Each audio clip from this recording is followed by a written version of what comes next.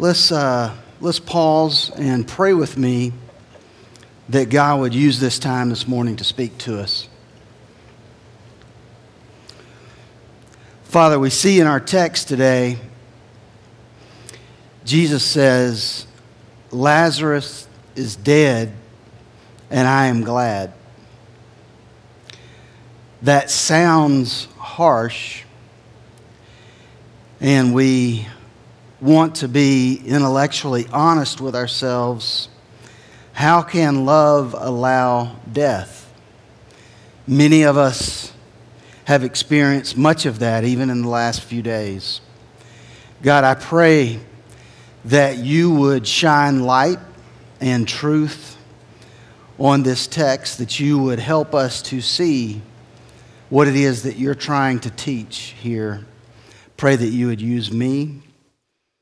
And I thank you that the air turned off. Pray in Jesus' name. Amen. Can you hear a difference there? It's significant for me. The author of John has now revealed 7, not 1, not 2, not 3, but 7 signs that point to Jesus being the true Messiah. The 7th and final sign is the one that we read about, or that Greg just read in John 11. It is of Lazarus being raised from the dead. Perhaps, one of the scariest things about life, if we're just honest with ourselves, is the moments that we stop and think about our own death. And it's interesting that Jesus goes out of his way, even in our text here today, to speak to this very thing, because I don't think this is as much about Lazarus' death as it is about Jesus and the fact that he has the power to resurrect. And so the story is not as much about Lazarus and his sisters as it is about Jesus and the resurrection. And so it is also interesting, and I don't get into numerology or the study of these numbers, but 7, the number 7, is often referred in the Bible and in the Genesis creation. On the 7th day, God rested and everything was complete. The 7th number, the number is a number of completion. Jesus performed not 1, not 2, not 3, but 7 miracles. He had completed his miracles at this point, this last miracle with Lazarus. And so it's important to note that, and it's not a mistake. If you're interested, on the screens you should be able to see. The 7 signs are: 1, changing water to wine. All of these in the first 11 chapters. Healing the royal official's son. Healing the paralytic. Feeding the 5,000. Jesus walking on water. Healing the man that was born blind, the beggar at the gate. And then this last one that we'll read about today, the raising of Lazarus in John 11. Like I said, the narrative here in chapter 11 is built to tell us about Jesus, not so much about Lazarus. In John 9, if you remember the story about the beggar that was born blind, the people asked the question about this blind man. So who sinned? Was it him or was it his parents? And you may remember the answer from Jesus was, it was neither one of them. He was blind that the works of God may be seen. This man was blind that the works of God may be seen. And so I asked the question there, did God allow this man's blindness? Take it a step further. Does God allow pain and suffering into your life? I think most certainly he does. Then the question becomes, how can he be good if he allows pain and suffering into my life? And the question is raised in the topic or the title of my sermon, how can love allow death? You could say, How could love allow pain and suffering? It's interesting, isn't it? Jesus allows his closest friends, and he goes to great length in John 11 to share how he was close to these sisters and to Lazarus. Jesus allows his closest friends to suffer real loss and even death when he could have stopped it. See, in my family, with my kids, and I would be willing to bet this is probably true for you too, the ones that I love the most, I go out of my way, as you probably do, to prevent them from encountering loss, to prevent them from suffering, to prevent them from going through pain, and certainly, if I could, to prevent them from death. But here we have in our story Jesus not doing that. Why would Jesus not stop the cycle of pain and suffering? In writing, John intends for us to see this, the author John, that the question that you have to ask if you're going to be intellectually honest with the text is, how is that love? To allow his friend to die, and then the pain and the grief that the sisters go through over losing their son. How can that be love? Look with me in your text at John 11, 2 and 3. In John 11, 2 through 3, it says, "It was Mary who anointed the Lord with ointment and wiped his feet with her hair, whose brother Lazarus was ill. So the sisters sent him, saying, 'Lord, he whom you love is ill.'" I want to emphasize a couple of things here. John, the author, is going out of his way to show us that Jesus, indeed, these were people that were close to him. And he's doing that for a reason. He wants us to know these people were close to him, and yet he allows suffering and even death in this situation. Also, just for note, John mentions that Mary was the one who anointed the Lord with ointment and wiped his feet with her hair.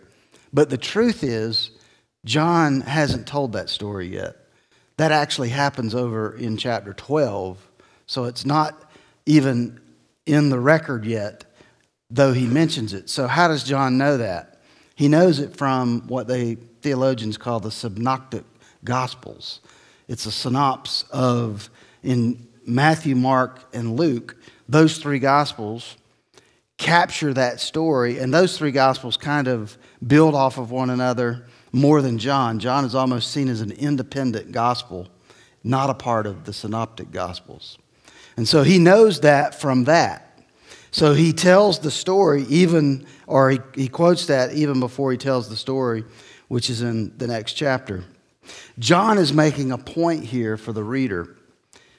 And it is that Jesus loves these people. Look at John 11:3. Again, it says, "So the sisters sent to him, saying, 'Lord, he whom you love is ill.'" And in John 11:5, "Now Jesus loved Martha and her sister and Lazarus." Jesus clearly cares for this family. And then, if you keep following down because of confusion, I want to try to make some things clear. In John 11, 4 through 6, he says some things that need to be kind of untangled. Look at what Jesus says here. He says, "But when Jesus heard it, he said, 'This illness does not lead to death.'" That's kind of confusing because we know that Lazarus does die. "It is for the glory of God." Again, that sounds like John 9. This illness is for the glory of God, so that the Son of God may be glorified through it. Now Jesus loved Martha and her sister and Lazarus. So when he heard that Lazarus was ill, and this is the interesting thing here, he stayed 2 days longer in the place where he was. So when he hears that he is ill, he stays 2 days longer in the place where he was. Interesting. why say it this way? Why say this illness does not lead to death if we know Lazarus does indeed die? That's confusing. Jesus could say this in that way, that it doesn't lead to death, in the sense that it did not ultimately lead to death, but it did lead through death to being raised in just a few days to life. So he could say it that way because it was a temporary thing. So if you read on, it says he is asleep. So when he heard this,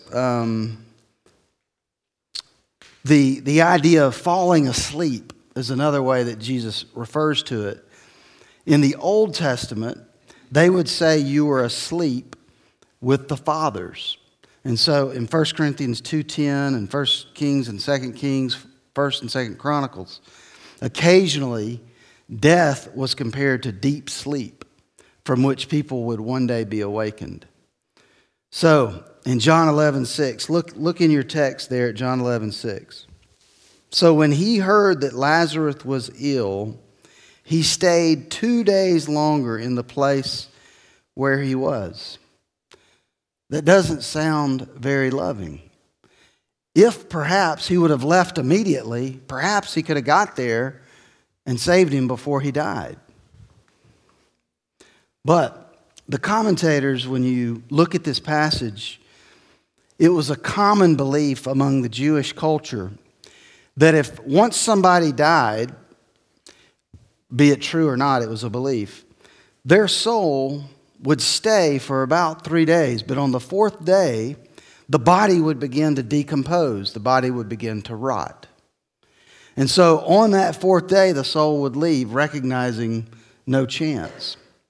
And so could it be that Jesus knew that this was the thinking of the culture, and he waited to the fourth day to say, this man is completely dead, so that when he does come and perform the miracle of raising Lazarus, there's no question, because the body was decomposing. And it says it in our text later, don't move the stone, there'll be a stench. And so I actually have enjoyed through the years a scene in a movie, and sorry about that, I'm not sure what that is. But the movie is Princess Bride. And the scene in the movie has Billy Crystal, and he works as this Miracle Max. He's like this witch doctor, and Wesley, the prince, is dead, and they take Wesley to Miracle Max at his place, and Miracle Max says he's mostly dead, which is slightly alive.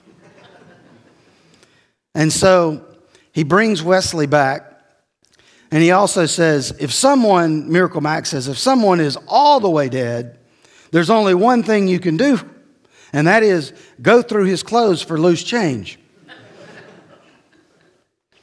Well, in this case, Jesus waited to make sure he's all the way dead. And he wanted the Jewish people to know he's all the way dead. And so he comes back in John 11:14 and 15. Jesus tells them, he says, then Jesus told them plainly, talking about his disciples, Lazarus has died, and for your sake I am glad. That's a crazy word. I was there, that I was not there. I'm glad that I was not there, so that you may believe. Let us go to him. Lazarus has died, and I'm glad I wasn't there. But why? That you would believe. Why? That they might believe. But didn't the disciples of Jesus already believe? That's kind of an odd statement to be saying about the disciples. They're already following Jesus. So why would he say it that way? Jesus knew it was only a short time before he would be crucified for the sins of his people. And that if he got there early enough to save Lazarus before he died, it would not have the impact that raising a man from the dead would have. Like, you could almost write it off like he was just mostly dead and Jesus helped him and he came back. And it's kind of a miracle, but not really. So this seventh miracle, Jesus waits and makes sure they know he's dead. There's a stench to the body already, and I'm going to raise him from the dead, and my disciples will be strengthened in their belief that indeed I am the Messiah. So that is what happens. He says that he wants them to see the glory of God. And we talk about that a good bit. The glory of God, just as a reminder, it is the honor, it is the majesty, it is the power, it is the beauty, it is the justice, it is the goodness. God is the only good, truly good being in the world. The rest of us are sinful. To be near a good God like this would be the greatest blessing you could ever have. And so, to answer my question from the sermon title, how can love allow death? This is my best shot at the answer. Love does let Lazarus die. Love lets him die because his death will help them see, in more ways than they know, the glory of God. So what is love? What does it mean to be loved by Jesus? Love means giving us what we need most. Love means giving us what we need most. And what we need most is not healing or healing, but a full and endless experience of the glory of God. Love means giving us what will bring us the fullest and most complete joy. And what is that? What will give you full and eternal joy? The answer's in our text, and it's clear. A revelation to your soul of the glory of God. It is seeing. It is seeing God for who He really is. It is admiring and marveling at and savoring the glory of God in Jesus Christ. When someone is willing to die, or in this case, let your brother die, in the sister's case, to give you that, they love you. And here's the summary of what I believe love really is. Love is doing whatever you have to do to help people see and treasure the glory of God as their supreme joy. Love is doing whatever you have to do to help people see and treasure the glory of God as their supreme joy. Because that is the ultimate good in the world.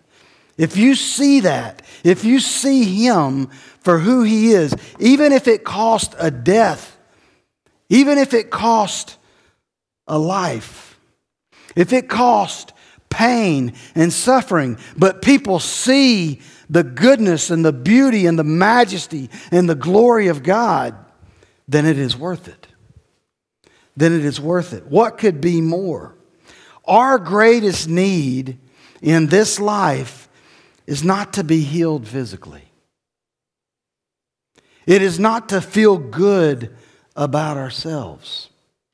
Our greatest need is to see God's glory and to savor it. To trust His work on the cross and be forgiven of our sin problem. So Lazarus is dead, and I am glad. I'm glad for you. Because we read of this story, and we have to ask the question, how could death be good? Death can only be good if it points us to our Savior, Death can only be good if it takes us out of the punishment of our sin and delivers us to forgiveness of our sin. And that is what Jesus is saying here. The question, though, that I have when I read this is, how can we help people see the glory of God if I can't perform miracles? How do I help my family? How do I help my friends? How do I help my neighbors see the glory of God if indeed it is the greatest thing they could ever see, God for who He really is? How do I do that if I can't do the miracles? I can't raise people from the dead. How do you do that? Well, if you would, flip with me, and I may have it on the screens, but Romans 8:27, to answer my question, how can we help people see the greatest thing that they could ever see? And here it is. It says, He who searches hearts, it's talking about the Holy Spirit, knows what is the mind of the Spirit, or God, I should say, because the Spirit intercedes for the saints according to the will of God. And then 1 Corinthians 2:4. And my speech and my message were not in plausible words of wisdom, but in a demonstration of the Spirit and of power. And then I want you to get this, so I'm going to read one more verse in John 16:7-9. We can't do miracles, but look at this. This is Jesus telling the disciples, I'm about to have to leave, so this is what I'm going to do for you. You're not going to be able to do the miracles that I did, but listen to what He's going to tell them. Nevertheless, in John 16:7-9, I tell you the truth. It is to your advantage that I go away. What? How could it be to my advantage that you're leaving? He says, for if I do not go away, the Helper, which is the Holy Spirit, will not come to you. But if I go, I will send Him to you. And when He comes, He will convict the world concerning sin and righteousness and judgment. Concerning sin, because they do not believe in me. And 1 Corinthians 2:14 says it this way. The natural person does not accept the things of the Spirit. What's the natural person? It's the person that doesn't have the Holy Spirit in them.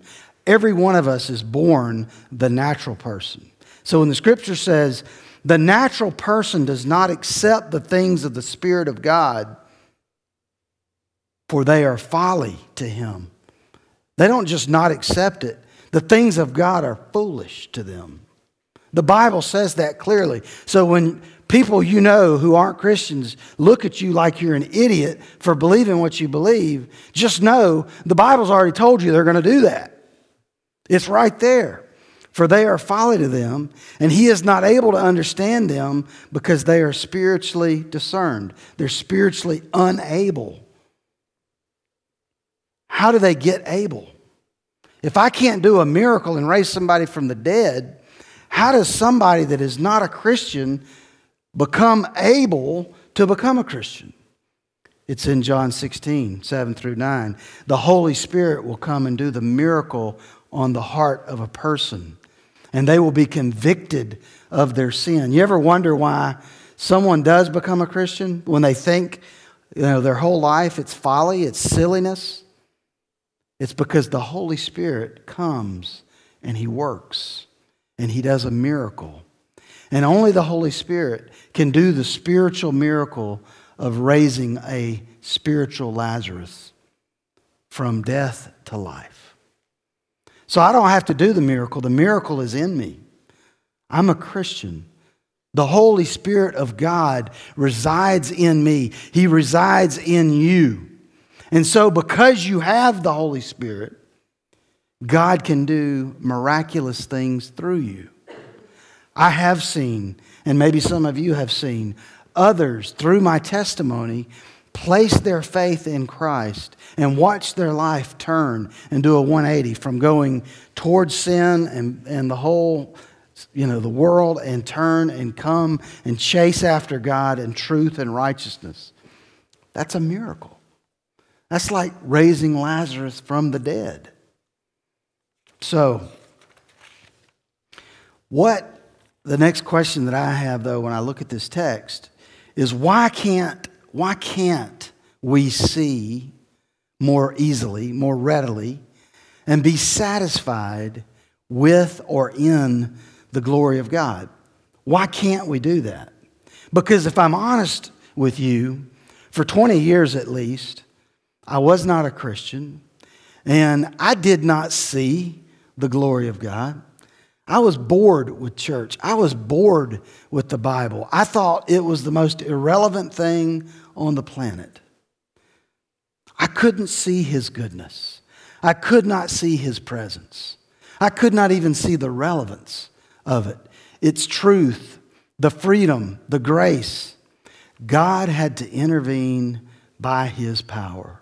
So Jesus says, Lazarus is dead, and I'm glad. I'm glad because through this, you're going to believe. You're going to see a miracle with your own eyes, and you're going to believe. But also, the second reason, why can't we see and be satisfied with God and His glory? One is we don't believe. If you don't believe, you will not see the glory of God. It's in our text in John 11. If you believe, you will see the glory of God, is what Jesus told the sisters. If you believe, you will see the glory of God. But if you don't believe, what happens? Well, you don't see the glory of God. You just keep going through your life, and you perhaps never see the glory of God. But the second problem, I think more Christians struggle with it. And if you look at our chapter, we didn't read this in the beginning, but John 11, 47 through 48. Look at this text and see if you can tell why some people don't see the glory of God and are not satisfied. This is what it says. So the chief priest and the Pharisees gathered the council and said, "What are we to do? For this man performs many signs." Listen to how they're talking. He says, "If we let him go on like this, everyone's going to believe in him. And the Romans will come," and listen, here it is. You wonder why you're not deeply satisfied maybe in God? This may be a clue. "And the Romans will come and take away both our place and our nation." You see, they're holding on to something else for their deepest satisfaction. Our place here is it's the Jewish religious leaders. They're referring to their synagogues. The Romans will come and take away our place, our synagogues. And they'll also take away our nation, the thing that we find our most comfort and our most joy and our most satisfaction in. Where do you find your deepest joy? Where is your deepest satisfaction? If it is not in God, but rather in one of His gifts, like a position or wealth or work or a nation, then we will block the view of God's glory and we'll aimlessly begin an empty quest for happiness that will steal life from us ultimately. Just as a car has been traditionally, I notice I said traditionally, made to run on gas, so the human machine is made to run on God and God alone. And when we try to run the human machine on positions and titles and approval and significance and other things, it breaks down. It will not run. Ultimately, John Piper said it best, God is most glorified when we are most satisfied in Him. He is most glorified when we are most satisfied in Him. And how could that not be? How could it not be? To think that He's my God, but I really don't want a whole lot to do with Him except I do go to church on Sunday. But the rest of the week, I don't interact with him. I don't talk to him. I don't really want any of that. I just kind of want the benefits of it. I think that if we're thinking about going to heaven and Jesus and knowing him and being with him isn't at the forefront of those thoughts, it's just about being saved from hell, I don't think we really know Christ. And if you don't really know Christ, you're not going to heaven. You're missing the whole thing. The whole thing is about a relationship with him. It's not just about escaping the flames of hell. And so, how do you know what else it is that you're satisfied in other than God? How do you discern that? Because I'll be willing to bet me and everybody here have places that we run for our satisfaction. So several years ago, I decided one of the ways I was going to attack this was I was going to fast. And during my fast, I was going to say, God, where is it that I'm finding satisfaction outside of you? And in this fast, it was a different kind of fast. I asked myself the question, Clint, what is one thing you really, really like and you probably can't do without? That's what you need to fast from. And I thought, no, that's not God. That's just indigestion or something. I don't need to fast from that. But you know what it was? And this sounds so silly and so small, but it was coffee for me. I don't know about you, but I've been drinking coffee every morning, afternoon, and night for years. I love coffee. I don't think I can live without coffee. And so at this point, years ago, I said, all right, it's coffee. God, I'm not going to do coffee. It just about killed me.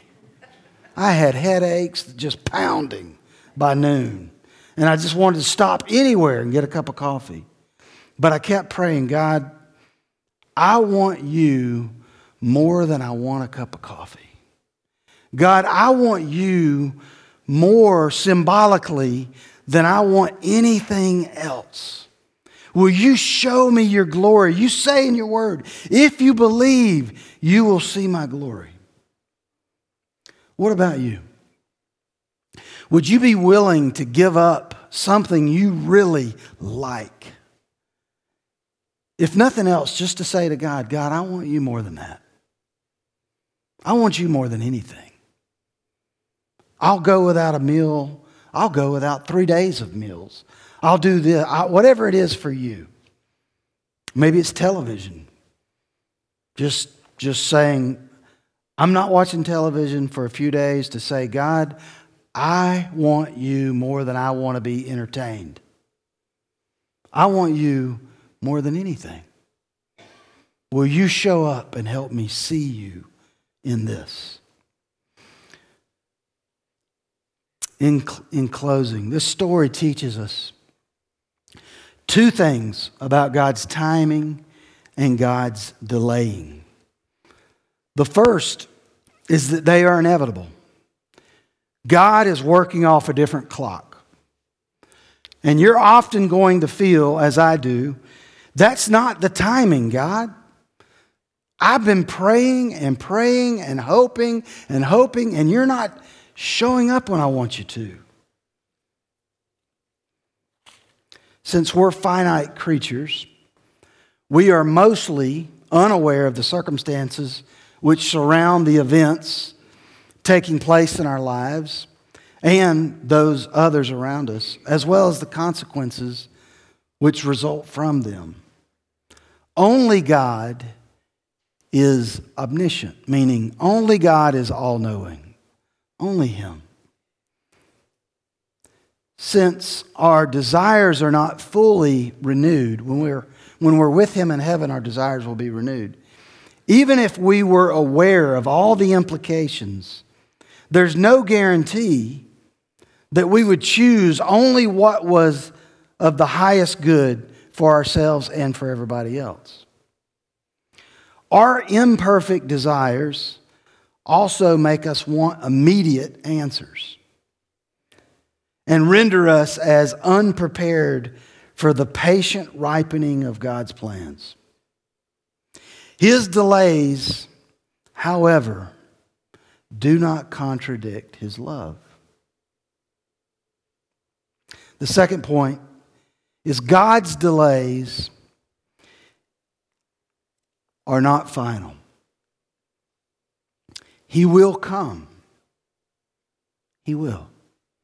In his own time, in his own way. No doubt that will frequently be later than what we would have chosen. From his divine perspective, however, it will be the right time. God is the best of timekeepers. He created time. He never is late for an appointment. So we should pray that God would do whatever he needs to do to show us and our loved ones his glory. They and we may have to go through hard times to see him for who he really is.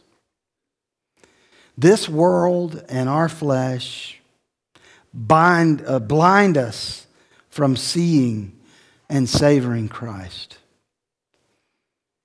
And so I ask you to consider fasting and asking God to reveal to you, where is your treasure?